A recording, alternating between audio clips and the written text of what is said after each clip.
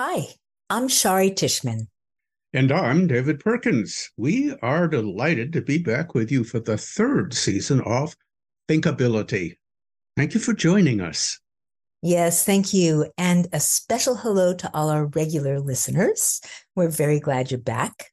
Today, we're going to start our first episode of the season with a topic we're calling Inquiry versus Advocacy. And we're going to switch up our usual conversational format a little bit. For most of the episode, I'm going to interview Dave. I'll probably jump in with a few ideas here and there, but mainly I'm going to take the role of interviewer because, as it happens, many of the key ideas around the theme of inquiry versus advocacy come from a very cool book that Dave recently published. The book is called Surfing on Quicksand, Navigating a World of Information, Opinion, and Spin. You can find it on Amazon, and it's really a very interesting exploration of how to navigate the polarized viewpoints that seem all too common these days. So, Dave, let's get started. Tell us about the theme of inquiry versus advocacy. Well, it's pretty common sense. We can think of inquiry and advocacy as different styles of tackling an issue. Let's start with inquiry. Say there's some issue X. I may have some initial leaning on the issue. Even so, in exploring X further and in sharing my ideas with others, I'm asking questions like this. Well, what's the evidence? What are the reasons pro and con? How compelling are they? What viewpoints am I missing out on that maybe I should take into account? Okay, I like that sound of inquiry. How about an example? Well, okay, sure. You know, there are a lot of hot button issues in the air right now. They don't make great examples because many people already have strong positions. So let's just pick something where most people probably don't have much of a position. Say, is there, or more likely, was there life on Mars? Not intelligent life, just life of some sort. Say I'm exploring this out of curiosity. It comes up in the news now and then. I'm asking, how could we tell? Especially about whether there was life in the deep past. I might wonder if we have any direct evidence like fossils yet. The answer to that seems to be no, not yet. But after all, we only have the Mars rovers and their limited powers. Okay, but then I might ask, what do we know about conditions on Mars millions of years ago? And there, we do know some things. There are several signs that there was surface water, and that's critical for enabling life as we know it. So that's a plus. Hmm. And just to add to the inquiry, you could also ask, what do we know about how primitive life gets started anywhere on Earth or anywhere else? Yeah, the answer is there are all sorts of theories. I've read a little bit about them, again, out of curiosity. The thing is, none of them come close to saying that life is guaranteed to get started, even under favorable conditions. So that doesn't add anything one way or the other. And every now and then there's some other angle, pro or con. Hmm. So, Dave, what's your position? Well, in this case, I'm glad to know a little bit about the issue. And I think it would be cool if there were primitive life on Mars. But personally, I don't have a strong view. I could change my mind easily with more evidence one way or the other. As mentioned, I'm curious. My radar is on. Every now and then I notice some little article that adds to the picture. That's interesting. Hmm. Okay. I have a sense of the inquiry stance from your example. But how about advocacy? What would that look like for the same issue? Well, advocacy involves a fairly one sided position. Maybe someone is a life on Mars enthusiast. So they round up the best evidence pro. They are ready to lay it out for you. They encourage you to take the same viewpoint. And they are not likely to change their mind based on evidence for the opposite position. After all, one could always say, well, there might have been life in some ancient pool at some point. Who knows? Or there's the opposite pole. Somebody is a life on Mars skeptic, just the reverse of the enthusiast. The skeptic rounds up reasons to be skeptical. urging them on others, and the skeptic is not so likely to change positions. Okay, so I have a sense of the advocacy stance. Dave, our regular listeners know that you and I are fans of good thinking, of reasonableness. It's what many of our podcast episodes are about. So I'm guessing that people might expect you to say that ideally, we always want inquiry because everyone should make it a priority to try to get to the true truth. And strong advocacy just seems too one-sided. Is that where you're coming from? Oh gosh, I wish it were that simple. The thing is, there are situations where advocacy, at least honest advocacy, is clearly appropriate. For example, it's a lawyer's job to advance the interests of the client, to advocate for the client. The other side of the case, that's the job for the other lawyer. Or here's another example in the same spirit. You are a member of a special interest group, like, say, a union. You want to advance the interests of that group. And of course, there are people on the other side to advance the interests of the opposing group. Now, why do we find these systems of opposing voices? Well, it's simply unrealistic to expect everyone to stand back and view the situation objectively. So let each side have its voices. I see what you mean. Advocacy does seem to have its place sometimes. Actually, here's another kind of example. Sometimes we believe, maybe correctly, that advocating for something, even if it's not yet proven, would do more good than not advocating for it. I'm thinking of the advice to drink 10 glasses of water a day. We know in general that it's good for people to stay well hydrated. But is 10 glasses a day the right number? Who knows? But it's probably better to overshoot in terms of drinking a lot of water than to undershoot it. Yeah, I see what you mean. Also, there can be significant personal motives for advocacy. Oh, say some friend has been accused of some crime. I know the person well, and I don't believe it and want to give my support, so I advocate. Here's another situation. Maybe I'm part of some identity group that expects a certain viewpoint. Pragmatically, it's not so obvious that we should just dismiss the viewpoints of our friends and neighbors in favor of a neutral or contrary position. Realistically, the consequences can be deeply uncomfortable for our lives. I see what you mean. That's true. They can be uncomfortable and we could even seem uncaring. I wonder if there's a third stance alongside inquiry and advocacy. Open-minded neutrality when it doesn't really make sense to dig in with a complicated inquiry on the one hand, or advocate for some strong position on the other, which is actually sort of like the position that you have about life on Mars. I know you're curious about it, but you're kind of hanging in the middle. You're not investing a lot of energy on either the inquiry or the advocacy front.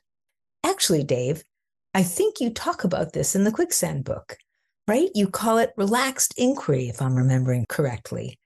And it's about avoiding a big near-term effort to figure something out because it doesn't make sense in practical terms. But at the same time, you want to approach it thoughtfully, keeping an eye out for evidence as it shows up.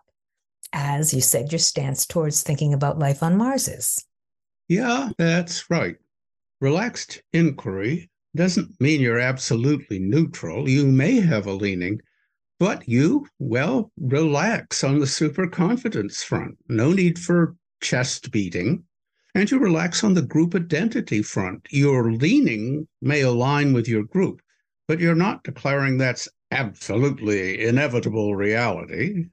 And you're relaxed about time. You don't feel you have to get to a strong, bold position soon because people are supposed to have strong, bold positions. You just keep your eye out for information that comes your way. And maybe you search a little and you see where it goes. The idea of relaxed inquiry is basically not to get stuck in advocacy, which is what seems to happen for a lot of people on a lot of issues.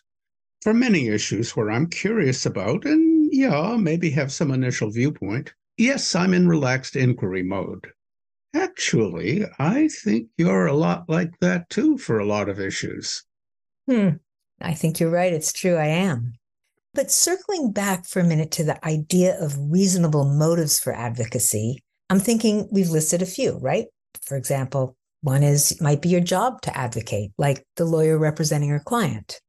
Or pragmatically, there might be issues you want to be careful about because of the importance of group identity. Or another is that the outcomes of an advocacy stance may genuinely be better than an inquiry stance in terms of general outcome. Thinking about the water example, like in advocating for certain health related behaviors. Okay, so I'm convinced there are some pretty reasonable motives to take an advocacy stance. And I'm guessing, Dave, that the same is true for inquiry. Is that right? Sure, lots of things motivate inquiry. And let's remember, it's not just some ideal of finding the truth for the sake of truth, although that's one good motive. Or another, curiosity, like the Mars case. Curiosity encourages genuine inquiry, maybe just relaxed inquiry, but hey, if I'm super curious, more serious inquiry. Also, effectiveness. Effectiveness on some practical agenda. That certainly encourages inquiry. You want reliable knowledge toward fixing that gadget, or reliable knowledge toward designing some device, or maintaining your cardiovascular health. Then there's a motive of social responsibility. For instance, in jury trials. On the whole, research suggests that jury members take very seriously the social responsibility to seek a sound judgment.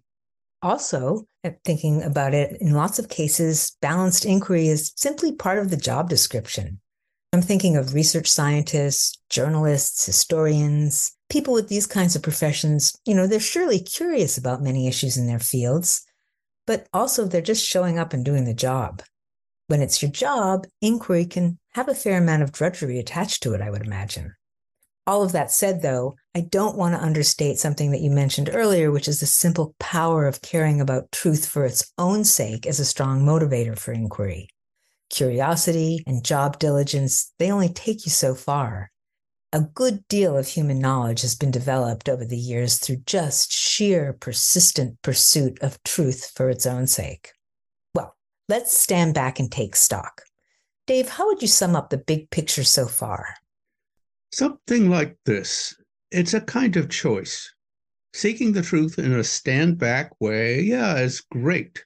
However, out there in the real world, there are cost benefit trade offs between inquiry and advocacy, depending on the issue and depending on your situation. Genuine, deep inquiry tends to be high cost in effort, especially if you don't have that much background knowledge in the area. And this is very common for a lot of issues in the news. Most people don't. As to the benefit side of the cost benefit balance, that depends a lot on the issue and your situation. Working hard to nail a sound position on some complicated issue floating around the media often just isn't worth it. You may have an opinion, okay, but getting the really right answer isn't going to change how you live your life in the next few years. Okay, so I get that there's can be a high cost to inquiry, but what about the cost benefit story for advocacy? Here's the important point. Advocacy tends to be low cost in effort outside of professional situations like a lawyer or something. You just say what you think, and you round up a few reasons to support it. And advocacy often has benefits like maintaining status, social relationships, feeling comfortable within one's group, advancing one and one's group's interests, and so on, which can be very important. And remember, just because it's advocacy doesn't mean you're wrong. You might be right. So you're saying that we often tend to slide into advocacy because, in cost benefit terms, advocacy is kind of a better deal, so to speak. It's lower costs and effort, maybe higher social payoffs. Although, as you said, it's not particularly the payoff of reliably getting the issue right all the time. Yeah, that's it. Not that we're standing back and making calculated choices between inquiry and advocacy. It's more that we often have a gut sense of situations and just roll with that. That's the quicksand I write about in the Surfing for Quicksand book. It's just easier to slide into advocacy than to climb into inquiry. Advocacy has its appropriate moments, but it's also a kind of quicksand. It would be good if we could learn to surf on that quicksand rather than just so easily slide into it. Aha. Okay, I get it. That's what your notion of relaxed inquiry is about. It's a surfboard. What you're saying is it's a way of engaging an issue with some curiosity and even having a provisional position on it, but without sinking into a super strong, I have the truth position. Yeah, that's the idea. Thanks. That's great. Okay. Well, Dave, thank you for this glimpse into surfing on quicksand and for all the great thoughts about our main theme, inquiry versus advocacy. Why don't we close out with a few thoughts about the learning side of the theme? What can we do about inquiry versus advocacy? How can we even recognize moments of inquiry and advocacy and the choices we make towards one or the other in the midst of, the general clutter of life? I'm thinking we often have viewpoints we don't even know we have. They're just kind of part of the flow. And when viewpoints come our way through friends or the media, how can we keep alert to the form it takes? Are we hearing the results of inquiry or advocacy? And if advocacy, is it honest advocacy or, well, sometimes manipulative? We don't want that. No, we don't. Maybe one place to start is to just practice hard, keeping an eye out for viewpoints, intentionally go looking for them. Maybe we could hone our alertness to viewpoints by doing what you could call a viewpoints hunt. So, Dave, if I were to go on a viewpoints hunt, say I did it by scanning my daily newspaper, paying close attention to my media feeds, looking for signs of viewpoints, what would I go looking for? For example, based on what you've told us so far, one thing I might look for is statements or viewpoints that sound simple on the surface, but that would require fairly extensive testing and evidence in order to be true. For example, here's one that comes to mind that's kind of in the air these days. The statement, electric cars are good for the environment. That's a viewpoint. And on the surface, the viewpoint seems to be true because driving an electric car doesn't produce harmful emissions. But it could be more complicated. What about manufacturing an electric car, and in particular, manufacturing the batteries that power them? Those processes, those manufacturing processes, which are hidden, would need to be looked at closely. Yeah, that is the basic symptom of a viewpoint. A seemingly simple statement, but one that's not just as easily checked as a matter of fact. Not, for instance, a statement like, New York City is the capital of New York State, which is easily checked. And by the way, it isn't. Albany is the capital of New York. A simple statement that would need considerable evidence and judgment based on the balance of evidence. For instance, as you mentioned, the lesser environmental impact of driving electric cars versus the mixed environmental impact of manufacturing them. Now, I don't know, I've read it's still a net positive all in all. But with present manufacturing methods, it's not a slam dunk. No, it's not. Well, okay. So those are some good ideas about how to go on a viewpoints hunt. And of course, as you've already brought out, Dave, once we recognize something as a viewpoint, we want to be thoughtful about the stance we want to take towards it. Does the viewpoint invite inquiry, as we were talking about with electric cars? That is, should we dig in and look for balanced evidence, for reasons pro and con, for important viewpoints that might be missing? On the other hand, do we find ourselves drawn to an advocacy stance? For example, thinking again about the electric car statement, I could imagine taking an advocacy stance, even if the emissions story is a little complicated. But it would be a kind of honest advocacy. I'm not trying to hide the complexity.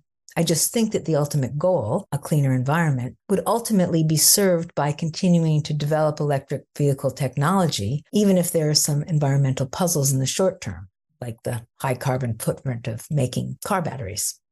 That sounds good. Your mention of honest advocacy calls to mind another kind of hunt that might be worthwhile from a learning point of view for ourselves, friends, family, and students. hunt for not so honest advocacy. Well, let's call it sneaky advocacy. Honest advocacy includes reasons in favor of the advocated position. Fine. The reasons may be one sided. There may be missing perspectives, but at least it's information you can add to the picture. Not so useful is sneaky advocacy, where the source basically is trying to push your buttons to sell you something or boost some agenda. Ooh, a sneaky advocacy hunt. It sounds intriguing. What would we go hunting for? Put it another way, what would be some symptoms of sneaky advocacy? What should we ourselves or our family members, friends watch out for? Well, for one thing, there are emotional triggers to watch out for: fear, anger, moral outrage, appeals to status or loss of status, pumping up emotions on an issue in ways that ignore evidence for how frequently some problem actually arises, or to what extent it really touches people's lives, and so on. Often, emotional triggers make something that's hardly a problem at all sound like a huge problem, or make something that isn't really much of an opportunity sound like a big opportunity. Then there's also fake expertise and authority, influencers and celebrities who don't really know that much about the issue, or outright fake attribution to what some supposed person says or what people in some groups certainly believe, even though they don't actually at all. Here, just to throw another idea on, remembering what you said earlier about the role of group identity, we could hunt for advocacy that takes the form of pushing polarization through group identity, such as when someone says, those other people over there think such and such, but you can't trust them, they're out to get us. And relatedly, we can be alert to advocacy that sweepingly discredits contrary sources, any source that disagrees. None of those newspapers can be trusted. They're all politically biased. Or, no way you're going to get the truth from any of those people because it's a conspiracy. They are all in on it. Oh, I have absolutely heard that kind of thing. Well, now that we're bringing these things forward, I feel like I could do a sneaky advocacy hunt. These symptoms do truly seem to be out there in much of the media we consume, and also, Dave, even in the ways we sometimes talk casually to one another. Well, if you do a hunt, Shari, let me know what you turn up. I'm always on the hunt for good examples. Ha! Well, maybe this is a good moment to round things out. Dave, thank you so much for sharing your thoughts about the theme of inquiry versus advocacy. As you know, of course, I've read your book, and listeners, let me assure you it's a great read. So I was familiar with some of these ideas, but I really appreciate how much we brought them out to life today. Well, it was a fun conversation. And as usually happens when we get together to discuss things, Shari, I came away with some new ideas. So thank you very much for that. Okay. Now, for more news, tell us what's on tap for our next episode. Sure. Well, we're going to change gears a bit. And our plan right now is to talk about the role of pause in good thinking and also in life more generally. By pause, we mean P-A-U-S-E, the thing that happens when we stand back and take a short break, not pause as in animal pause. Well, I think the animal pause could be pretty cool, but let's go with your pause. I'm looking forward to it. We hope everyone out there will join us, and thanks for listening. As always, you can find the Thinkability podcasts on the Project Zero website or on Substack, Spotify, or wherever you get your podcasts. Hey, see you later, Shari. See you later, Dave. Hey, and listeners, don't forget to check out Dave's book.